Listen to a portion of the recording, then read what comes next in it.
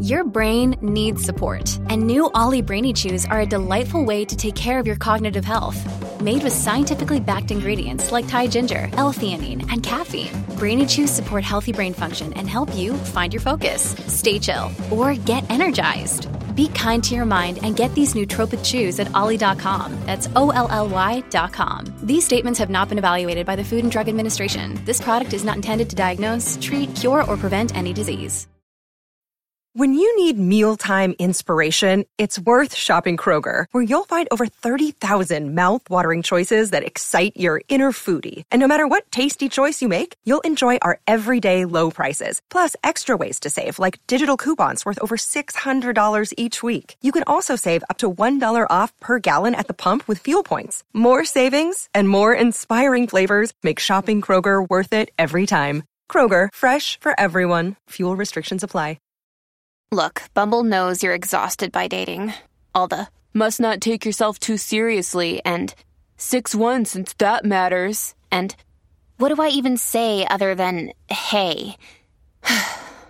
Well, that's why they're introducing an all-new Bumble, with exciting features to make compatibility easier, starting the chat better, and dating safer. They've changed, so you don't have to. Download the new Bumble now. Difficult to keep the line between the past and the present. You believe that someone out of the past can enter and take possession of a living being? We may be through with the past, but the past is not through with us. Welcome to The Next Picture Show, a Movie of the Week podcast devoted to a classic film and how it shaped our thoughts on a recent release. I'm Scott Tobias, here with Tasha Robinson, Keith Phipps, Genevieve Koski. Here on The Next Picture Show, we believe that no film exists in a vacuum and that all culture is more interesting in context. So every other week, we get together to talk over a classic film and consider how it relates to a current movie. This week, we travel from Hong Kong in the 60s to modern-day Miami for two heartbreaking stories of repressed passion and unrequited love, each told with their own formal and structural audacity. Tasha, perhaps you can talk about the pairings in our pairing. Currently standing at 99% on Metacritic and 98% on Rotten Tomatoes, Barry Jenkins' Moonlight is, quantitatively speaking, the most acclaimed film of 2016 so far. It's also been one of the year's biggest indie sensations, in part because of the strong reviews, but also perhaps because it tells a story of unrequited love that we're not used to seeing in contemporary America. Unfolding in 3 distinct chapters, Moonlight shows 3 phases in the life of a bullied black Miami resident named Chiron, who lives in poverty with his drug-addicted mother Paula. Chiron has been quote-unquote different from his peers since pre-adolescence, and the film is about his struggle to identify and pursue his desires in an environment that strongly forbids homosexuality. The romantic qualities of Moonlight, from Chiron's tormented relationship with a classmate to the dreamy musical themes that connect them, called to mind the work of Wong Kar-wai, particularly his beautiful 2000 film In the Mood for Love. Opening in 1962 Hong Kong, In the Mood for Love stars Tony Leung and Maggie Cheung as neighbors who discover their spouses are not only cheating on them, but are cheating on them with each other. The betrayal binds them together, and as the two coolest and most beautiful people ever to walk the earth, they wind up falling in love. But they resolve to honor their vows and not do what their spouses did to them, however painful the consequences. Moonlight and In the Mood for Love are movies built around my favorite theme, unrequited love. They're both sensitive to the pressure outside forces can exert over a relationship, from nosy landlords given to all-night mahjong sessions to hyper-masculine packs of teenage boys. Why are films about relationships that don't happen so romantic? And what are Wong Kar-wai and Barry Jenkins saying about a time and place where these feelings can flourish, only to be snuffed out by circumstance? We'll throw a coin in the jukebox, call up an old standard, and let the sparks fly. Siempre que te pregunto que cuándo, cómo y dónde, tú siempre me respondes, quizás, quizás, quizás. Hey, it's Kaylee Cuoco for Priceline. Ready to go to your happy place for a happy price? Well, why didn't you say so? Just download the Priceline app right now and save up to 60% on hotels. So whether it's Cousin Kevin's Kazoo Concert in Kansas City, go Kevin, or Becky's Bachelorette Bash in Bermuda, you never have to miss a trip ever again. So download the Priceline app today. Your savings are waiting. Go to your happy place for a happy price. Go to your happy price, Priceline. A few weeks ago, we talked about the HBO version of Westworld, a show about an Old West theme park that doubles as an allegory for what makes us human. The android hosts in Westworld all operate under a set of expected behaviors and canned storylines called loops, and when they start to break down and wander off script, they're said to be, quote, out of their loops. Of course, we all operate within loops that we call routines, those repeatable patterns of behavior that bring order to our everyday lives. Our routines are helpful in bringing structure and predictability to our days, but they can act as a kind of prison, reinforcing a situation that doesn't necessarily make us happy. Wong Kar-wai's films are obsessed with repeated patterns of behavior.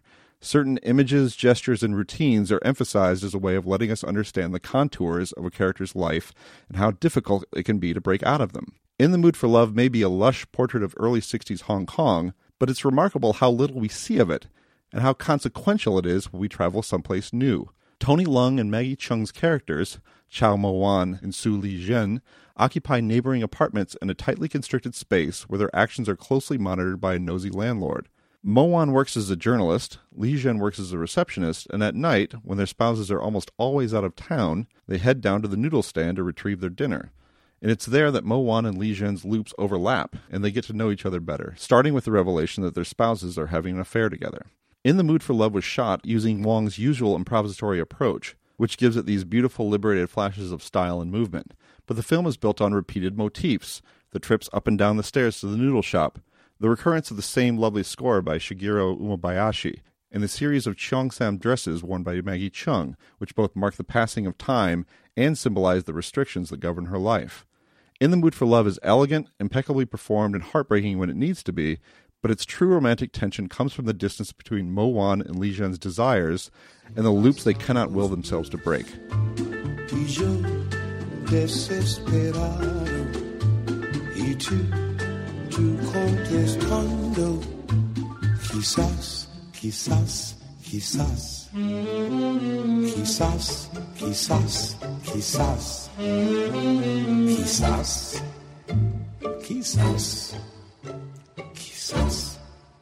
All right, gang. Easy question to start. What did you think of In the Mood for Love? I mean, this thing's been floating around since the year 2000.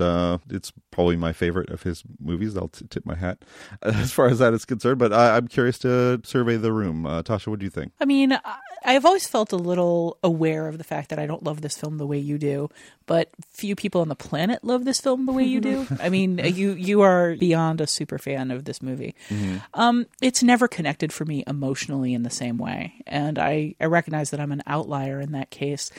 And it's a little frustrating for me because it's so technically rigorous. It's so beautifully shot. The music is so evocative. The people are so beautiful. But it just reminds me a lot of some of the things that Godard was doing in the 1960s, where you have beautiful people sort of lounging around and posturing in these ways that evoke their ennui, that evoke their detachment from the world. And this film, for me, still feels very detached from the world. You have all of these different phases of their life and their relationship where it seems like it evolves what exactly is keeping them apart and where they are mentally and how they don't connect. But the different phases for me don't entirely connect. The whole film for me is like an impeccably crafted, beautiful portrait that doesn't have nearly as much feeling in it for me as it does for you. Yeah, that's for sure. that it doesn't have as much feeling as for me. The emotional detachment part is something I find curious because I find, again, that the mix of Wong Kar-wai's style, which is improvisatory, impassioned, and active, to go along with, I think, which is a very emotional story. But I'm already gobbling up time. I'm going to throw this to Keith. Keith, what do you think? I love it. I mean, we had to do that poll recently where we submitted our best films of the century so far, and it was really like this and one or two other films that I knew were locks for it. I mean, it's really giving me everything I want in a movie. It carries you along like a piece of music. I'm deeply emotionally involved in these characters. I find it incredibly moving and heartbreaking and romantic at the same time. And makes me want to walk around Hong Kong in 1962. I don't know. It's just such a richly realized world. I feel like I can smell the noodles. I'm very pro In the Mood for Love. Genevieve, what about you?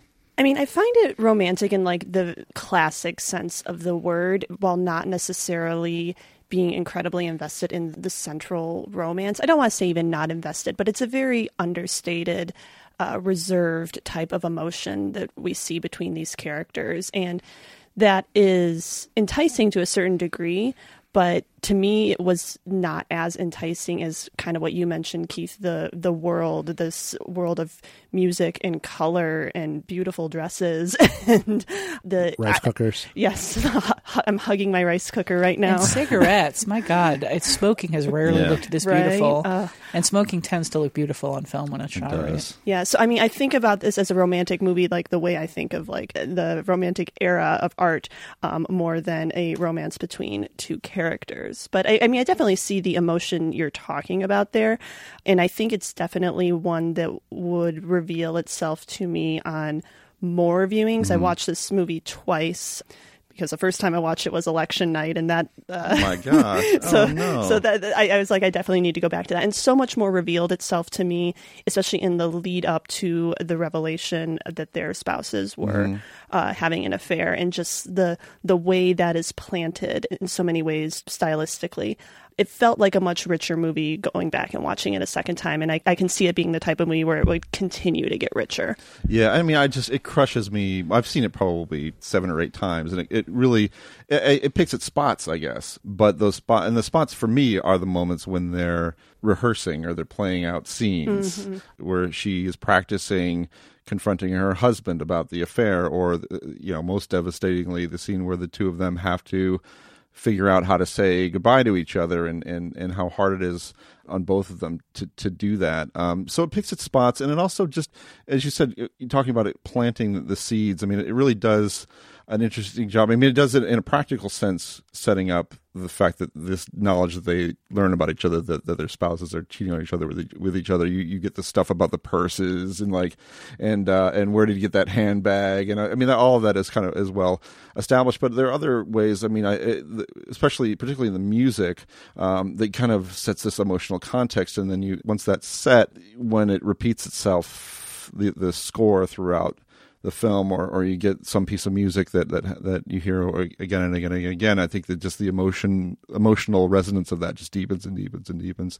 And the other thing about it too is just on a filmic level, it is just stunningly beautiful at every moment. And you watch it and you're like, this is an absolute master at work. This is someone who is just on a level beyond what even a great filmmaker can do. It's just, he just has an eye for beauty. And that's both speaking to him and his cinematographers, Christopher Doyle and Mark Lee Ping Bin, who have done extraordinary work elsewhere. But I just think the level of artistry here, I mean, even like the rain, like he can film rain in a way that you've never seen rain look like that on film before. It's also insane to consider how much is made up on the fly when he makes his movies too. Yeah. I mean, just for a while there was, and I don't think he's made a bad movie that I've seen. Some I like better than others, but it was one happy accident after another, movie after movie. Of course, all kind of tortuously shot over months and even years sometimes, but the result is wonderful. I'm going to reveal a little ignorance on my part here. I did not know that he was known for shooting in an improvisatory style. So hearing you say that in the keynote was a little shocking, because there are so many shots in this movie that seem so carefully and artfully composed. And I mean, they are artfully composed, but the idea of that not being planned out far in advance is can you explain a little more what his approach is? I think there's a lot of just, I'm not sure precisely how he does it, but I think it is a matter of just trying to be spontaneous and trying to develop the movie on the day, and with the cinematographer and with the actors, and trying a lot of different things, and then kind of getting where. So is it more like in the performance you're talking about? Because I mean, like this is the film itself. There's often there's scripts that are written as sort of that are more outlines to assure investors that there is a plan for this. Yeah. Often the final film is quite different. He's known for editing films like up to the moment they premiere at Cannes in the past. That, yes. Doyle, who was one of the cinematographers on here, is somewhat famous for drinking on the set while shooting films. So there's a lot of finding the film in the moment. He's also known for having walked away from this film because it took so long, because there were so many retakes and there was so much experimentation, and it didn't end up fitting the schedule that he wanted to fit with, and he got very frustrated with it, which is why it has 2 cinematographers. And there's also, on the Blu-ray and DVD, there's a whole another act to the film that was cut entirely. If you want to see Tony Leung in a very 70s mustache, watch that. I actually wouldn't recommend it. It's all outside the scope of the story here and kind of changes the story a little bit. So it might be best not to delve in. Yeah, I think the ending is pretty perfect. The ending is perfect. And he carries it over. I mean, the movie 2046 is a quasi sequel. I mean, that's the room that he stays in the movie, and so he made 2046 out of that. And I like that movie a lot too, but that's also one where you can see the loose ends are a lot more apparent. A little loose. That. And then Fallen Angels was supposed to be part of Chungking Express, and then became its own movie. Is that right? Yep, that's right. Yeah. So he has, I think, a little bit of a wild ride. But I think, and that's really where the performances come in to bring it that emotional coherence anyway, and freshness. If there are a lot of repeated scenes and repeated efforts, I mean, she's still getting great stuff from his actors. Maggie Cheung in this is, I don't know if acting gets any better than that. Those two are so good. So what do you see, to get into the details here, what do you see as the forces keeping these two apart? I mean, I talked about patterns of behavior, but there are questions of morality at play here too, and there are also expectations impressed upon them by outside forces. So why can't these two lovebirds get together? For me, it's a film, and at least I don't want to boil it down to simplify it too much, but it's about how people who being good gets in the way of being happy and following the rules and these patterns you talk about, their habits and their routines, but they're also give structure to lives and it gives them a kind of a moral pattern to follow. I mean, there's no starker contrast between how people live their lives between Mo-wan and Ping, who's, just completely undisciplined and debauched and hilarious and drunk and very charming in his own way, but just the way he dresses versus the way Mo-wan dresses, so put together, it reflects who he is on the inside as well. I really don't understand. I mean, I've read a lot about this film, and so many people seem to take it as read that both participants decide that they can't sleep together because of their spouses and because of their morality. And I just don't see that playing out in the performances. Mo-wan asks her back to his room and she turns him down. Yeah. He tries to hold her hand in the cab and she turns him down. It seems like he initiates the let's play act you confronting your husband about this, and then he calls her out for not having a stronger emotional reaction, for not hitting him hard enough. He calls her out towards the end of the film for refusing to leave her husband. He seems to me at every beat to be trying to push this into a physical relationship. And he respects the fact that she keeps saying no. But I don't think it's an even thing on both of their parts that keeps them apart from each other. I mean, their circumstances are different. It's not entirely clear, at least it wasn't to me, what happened to Mo-wan's wife after she went to Japan. It kind of seems like she left him. There's some mention of him not being able to take the gossip, which could be about one of several things. But then he stops living there as well. Yeah, I don't know if he stops living there, but he takes to the hotel. Mm-hmm. But Li Zhen, I mean, for one thing, she is a woman, and it's different being a wife to a philandering husband than being a husband to a philandering wife, especially in 1960s Hong Kong. I'm assuming. I don't know a whole lot about Although, I mean, Mo-wan's wife seems to deal with it, however she deals with it. And there's that implication of gossip, but we certainly don't get, like, even the nosy landlord doesn't seem to have anything to say about the two of them, about the two spouses who are having an affair. But I think there's also a very interesting touch in the fact that Li Zhen is, at least at the beginning of the movie, kind of helping orchestrate her boss's affair and managing the calls to the wife and the mistress and having her husband buy 2 presents for them. Like, I think she's coming at it from a different angle in terms of what it would look like to someone else to have an affair. I just question how much of it is societal pressure and how much of it is just her. I get the impression from the way her emotions spill out in moments where she confronts things and breaks down and keeps saying, I didn't think it would hit me this hard, that she's kind of afraid of emotion, that she's kind of afraid of these overwhelming, overpowering things that live inside of her, and she won't give in to them. And we see her at several points start to, like, running after him, but it's too late because she wouldn't let herself get in, traveling to Singapore and not confronting him, calling him and not talking to him. I think she's the one that's holding her back, and it may be because she's worried about what people will say, but I think she just can't let herself give into it. She is a very reserved person, and we see that even before they start really talking to each other, like not wanting to interact that much with the other people in the unit where she lives, and, you know, kind of keeping to herself. And it may just be that she is that kind of person. She's just a much more reserved person. Her dresses would certainly, her tight constricting dresses would certainly back up that character detail. Just the prospect of trying to get one of those off for a torrid affair is, it just seems considerable. I don't even know how she gets into them in the first place. It's like they're part of her skin. But Scott's going to hate this. Oh, boy. But one of the things keeping them apart is editing. Because Wong Kar-wai originally shot an opening scene where the two of them are in a hotel together having sex. Oh, right. And he decided he felt that it just didn't work. He said he didn't want to see it. But because the characters had contact with each other, because the actors had played out the scene, they always played the rest of the film as though they had that physical contact. And he wanted that feeling of did they, didn't they, have they, haven't they, to hang over the film. I don't think it's inherent to the film that they have not had physical contact.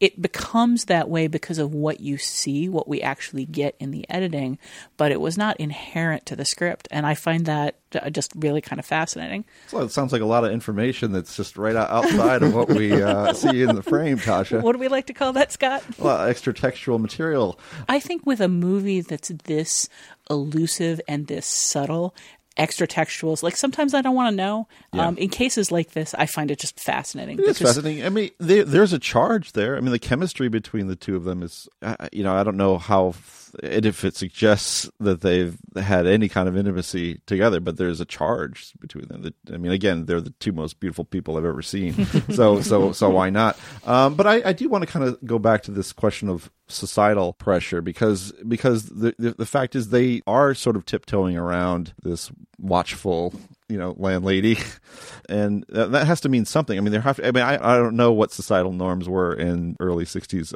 of Hong Kong, but there has to be some pressure there too, right? I mean, they can't be open about. Does there though? I mean, there is the fact that their spouses are carrying on this affair, and nobody but them seems to really notice. Like nobody comments on it.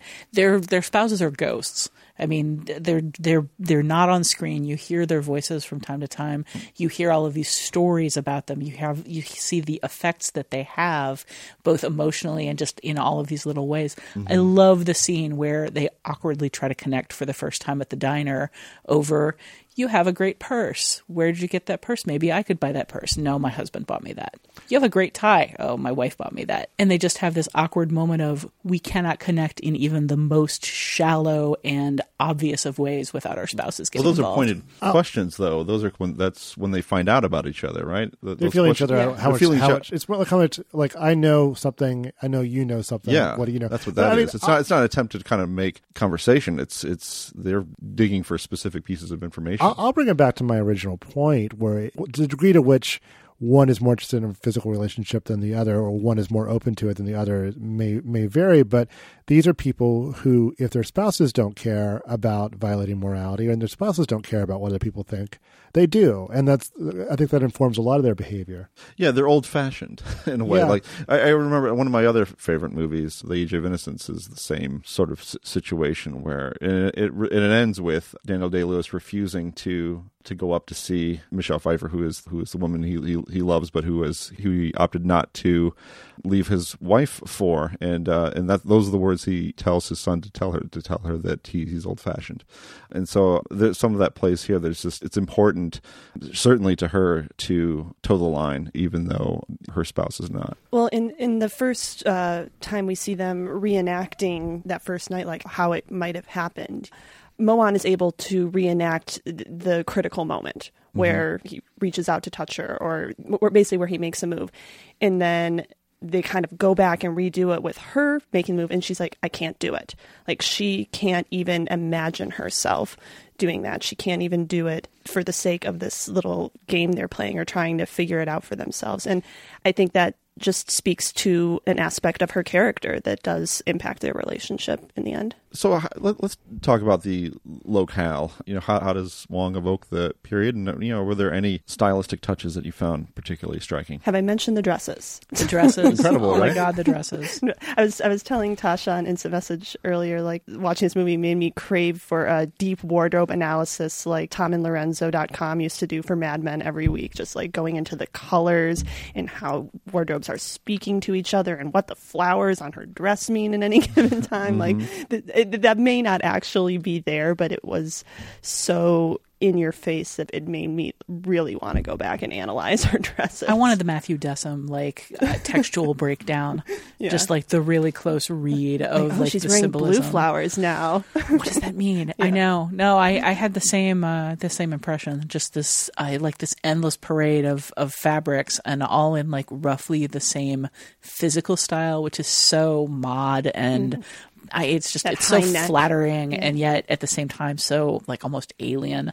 The costuming is fantastic. Well, and also as I think I mentioned in the keynote, it's crucial to know the passing of time because he'll cut. You'll get her in like 4 different dresses within 30 seconds, and so things are moving forward. Which is again a very clever way to do it. There's also just something about the bouffant hairstyle that she so often wears. I didn't really think about it early on, except the degree to which it must be difficult to maintain that, given how often these characters end up out in the rain. But it's very much of the time period, and yet there's a shot late in the film where the camera just creeps up really close on her, a little from underneath, and you can see just like how high and how almost plasticine that hair is. And you can see the curve of her actual head underneath. And all of a sudden it starts to feel performative, the fact that she has this hair. It starts to feel like she's a porcupine. She's trying to make herself larger and more decorated than she is. Like she's trying to keep the world at bay with like foot-high hair. And it stops seeming like a style, and it starts seeming like a helmet in a really weird way. I have no idea if that was intended. It just really struck me. Yeah. I think the way she looks kind of speaks to what we were talking about with her character. She is a very put together person and is always clearly very cognizant of the image she is projecting through her clothing and through her hair and through her shoes, that when she comes in and collapses and takes her shoe off that's hurting her, this is a woman who is concerned with appearances. And I think that it's not hard to draw a line between that and her relationship with Malone. No, when the landlady is just like, she dresses like that to go get noodles? Yeah, right, exactly.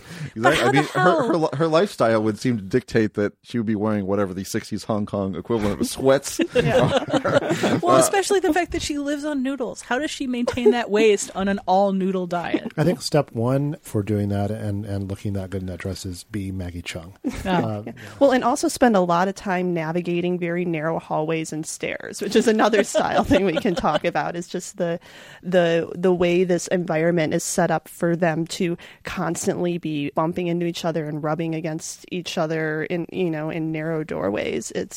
And it does also contribute to that sense that there's always people watching them. There's the only escape they have is into small rooms, either their small bedroom within this larger apartment or a hotel room. And we're going to talk more about framing in the second half because it's so relevant to Moonlight as well. But there's a degree to which those spaces are created in order to frame the two of them. God. This is bizarre. I don't get that emotional like watching the two of them just like stand there not looking at each other. I get emotional talking about the way some of the physical choreography works, and I'm actually like my throat is closing a little bit trying to describe this shot. We've got it going on. Yeah, just in a different way. There's a shot where she is on the extreme right of the screen, and there's just a sense of the space where there is nobody feels naked in just such an achingly raw way, and he comes up out of the background and fills that space, and it just feels like such an incredible completion. It's like you knew something was missing, and then Wong Kar-wai fills it in for you. Although I think getting choked up. Although I think the most striking shot in the film for me is one of those narrow spaces down a long hallway with nobody in it. The one where the red curtain is just sort of billowing and the green plant is in the foreground. I mean, I haven't seen anybody use foregrounded objects like this since Hitchcock. It's just, there's so much of it in the film where the characters will be in the background and there'll be a wall or a rock or a plant or a curtain or something in the extreme foreground. Or a rice cooker. I love the scenes toward the very end where they're like back to back against the walls in their respective apartments, and Moana's hugging the rice cooker, which is maybe my favorite image. But then you can see her rice cooker in the background of her shot too. You know, it's like they're connected by their rice cooker. We should talk about Hong Kong a little bit too, right? I mean, it's something I mentioned in the keynote is how he deliberately narrows our view of it. We get a sense of them, of the patterns, the routines by which they conduct their lives. So we only get it in bits and pieces. But when we do land on certain locations, it becomes more meaningful than it would be if the film was a little bit more wide open than it is. Well, again, I'm not to be all extra textual on you, but they had a really hard time finding parts of Hong Kong that could pass for 60s Hong Kong. And it was so much of this film is about Wong Kar-wai's memory and his very specific sense of place. And they couldn't find places. He didn't want to shoot on sound stages. He didn't want to create these places, but he couldn't find them. And that's one of the reasons so much of this film is confined to interiors. And then when they get out into the world, it's let's go to Singapore, like let's go to Cambodia. But what you do see, I mean, just the small space, the small part of the city they walk through, is so vividly realized, but also seems a little dreamlike. It seems like you said, it's like Hong Kong as he remembers from his childhood too. And but some of that is Singapore. Well, yes, but what for the purpose of the film, it is Hong Kong. This was the Hong Kong that he grew up in, not having been born in mainland China, not speaking the language, not speaking the dialect. So it feels a little. I mean, the fact that there's an American singer singing a Spanish language song, which was a hit in Hong Kong at the time, but that's one of the dominant songs, feels very right in many ways. It's just these degrees of dislocation and disorientation. It's this really vivid depiction of the city. It's part of, for me, it's part of why I love the film so much. So could someone explain to me, because maybe this is something you researched as well, Tasha, what's the deal with the footage of Charles de Gaulle visiting Cambodia? I was going to ask that too. Like, I've seen the film many times, and I'm like, I don't know what that is. I don't know. It didn't come up in anything I read about it. The one guess that I have is that it's Wong trying to put the relationship in a larger context, but I'm not sure what that context is. I think it's also a sign of changing times. What de Gaulle was doing there was expressing his disapproval of the Vietnam War, and so you kind of see the early 60s and sort of this romantic vision of that tilting over into the later 60s, which gets mentioned later in the film about how things are changing in Hong Kong. Are there explicit references to protest? I can't remember, but there's certainly this sense of unrest setting in, and the Hong Kong of the earlier film is giving way to a different sort that of world Hong is Kong. Gone. Is that the yeah, way? I mean, that's the epilogue. In that scene when Li Zhen goes back to visit her old landlady, she does make some comment about it being, I don't know if she necessarily says dangerous, but there is definitely some dialogue indicating that Hong Kong is definitely a less desirable place to be right now. That shot might have also just been meant to signify Cambodia. I mean, it might have been a historical moment, in the same way establishing shots of New York are like, okay, here's the Chrysler building. It might have just been like to alert us to the passage of space when he was already alerting us to the passage of time. I should note that shot of him whispering into the hole and then filling it with dirt, that's a subtweet. Whenever I, there have been a couple of times when that image has been a subtweet for me. Just like, I'm just going to put that thought in that little hole, and then that's going to be where it remains. I mean, that conversation that he has with a coworker where he brings up that legend, it's the kind of thing that is going to have a payoff. You don't have a story like that in a film without the conscious knowledge that it's going to come back somehow. And at the same time, it's even when it's set up, even just in description, it's just so clear that that's going to be a powerful image when it recurs. That's the death blow for me. That what's that video game where they rip out your insides? Mortal Kombat. Mortal Kombat. That's the finishing move for me. There's a lot of like moments in the film that are very affecting, but that's the end of it for me. Just like that's where this whole thing goes, and it's such a lonely moment and such a beautiful moment. Whew, too much. For me, it's when he stops in front of the door and then doesn't knock. It's like, dude, you already bothered one neighbor. Just knock on the door. Old-fashioned, you know? I guess so. Is he old-fashioned, or is it just all about creating? See, here's the thing. Wong Kar-wai has talked about this movie as not being about love, but being about the mood for love, and how this environment, the music and the time and the beauty and the space of Hong Kong all create this mood that is meant to be the mood for love, and yet his two characters can't quite seal the deal for all of the various reasons that they have. They've been placed in the perfect environment for love, and they've been given the mood for love. They just can't quite get there. Yeah, and they have so much in common too. They like martial arts cereals and movies and noodles. Congee from the stand downstairs. Sesame syrup. And again, the two most beautiful people you've ever seen. Like they belong together. And this is the city that should allow it, but it doesn't happen, which is crushing. And beautiful. I mean, would it be better in any way if they got together? I mean, you make it sound like that's another point I wanted to make too. Is that I think there is something more romantic about films where things don't happen, where there's no happily ever after, where just you have this tension that exists and it is very powerful, but it does not quite materialize. That to me that's as good as it gets. It's almost like you led off by saying that one of your favorite tropes was unrequited love. Yep, that's right. And with that, we'll be back with some listener feedback on our last episode.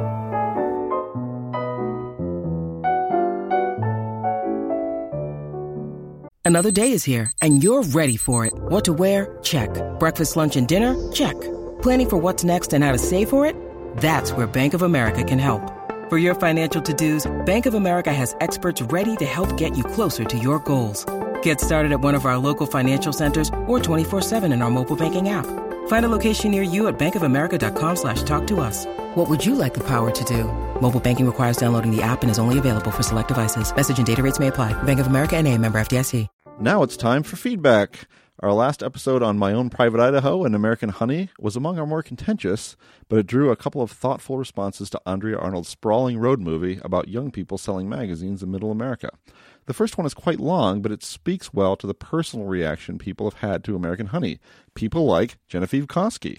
Genevieve, do you want to read this one? Sure. Jesse writes, Genevieve jokingly implied that part of her love for American Honey came from her life experience as a teenage girl, while Tasha told the story of how her viewing of the film informed a previous encounter with a kid who scammed her during a magazine sale. Like Tasha, I bought 2 ridiculously overpriced magazine subscriptions a couple of years ago after talking with a young man who came to my door.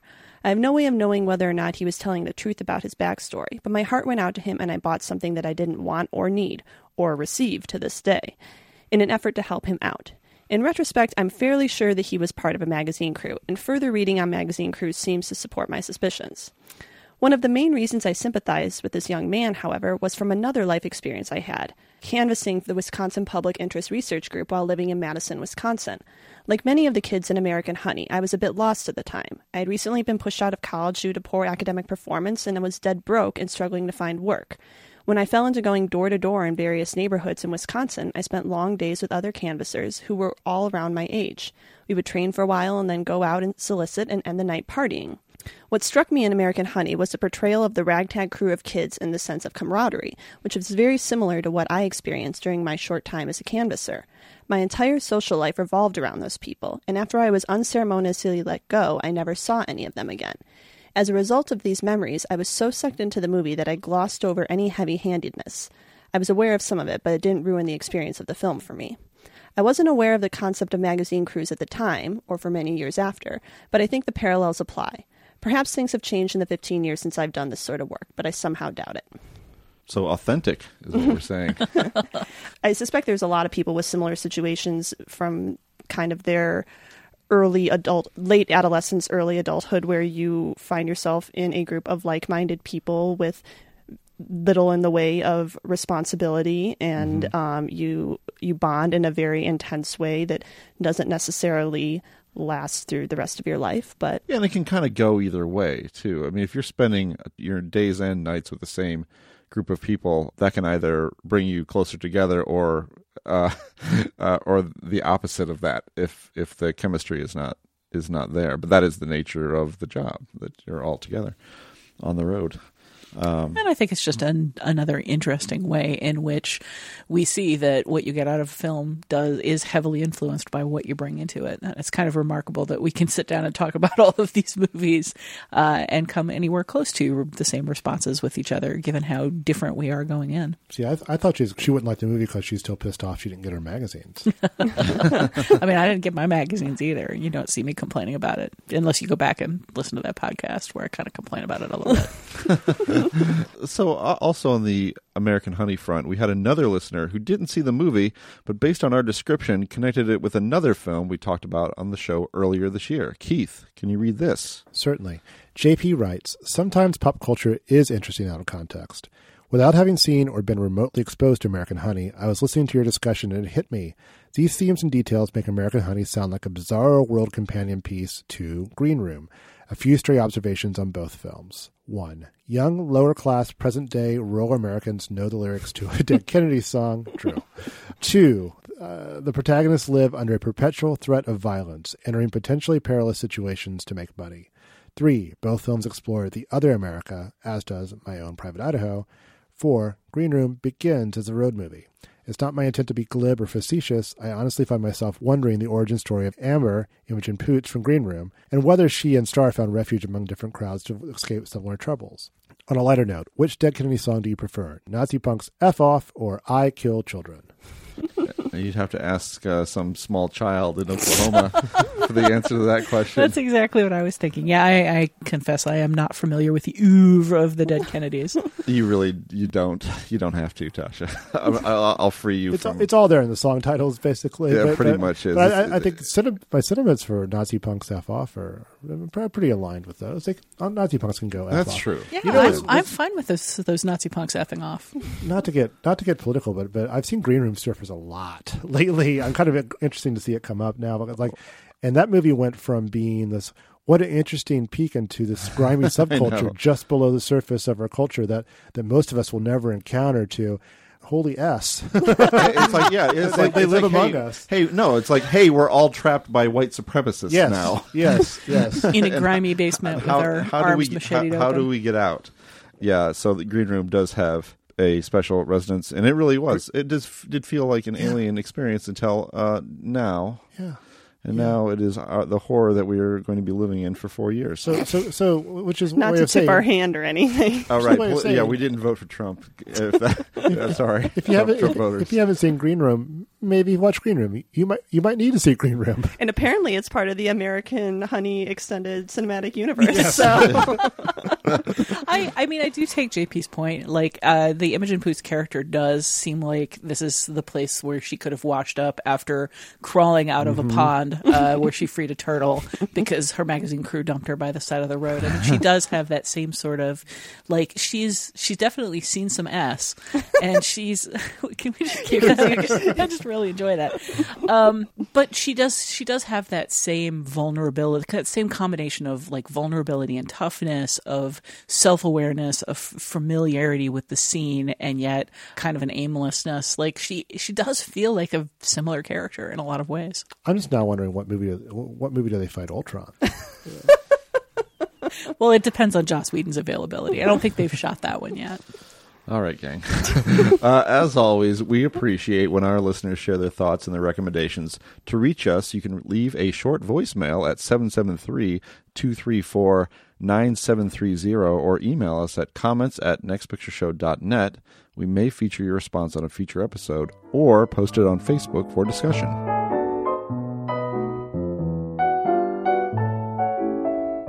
And that's it for this episode of The Next Picture Show. In the second half, we'll bring in Moonlight, another story about repressed passion with a similar romantic swoon and a taste for old jukebox music. What could couples of different sexual orientation with over half a century and half a world's distance apart have in common?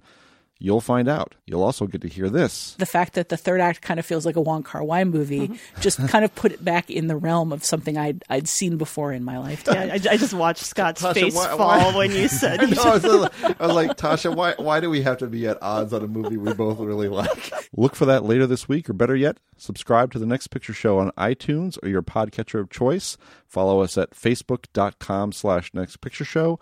And follow us on Twitter at NextPicturePod so you'll always know when a new episode drops. Until then, spend the next couple of days going to your local noodle shop repeatedly like the sad, beautiful people you are.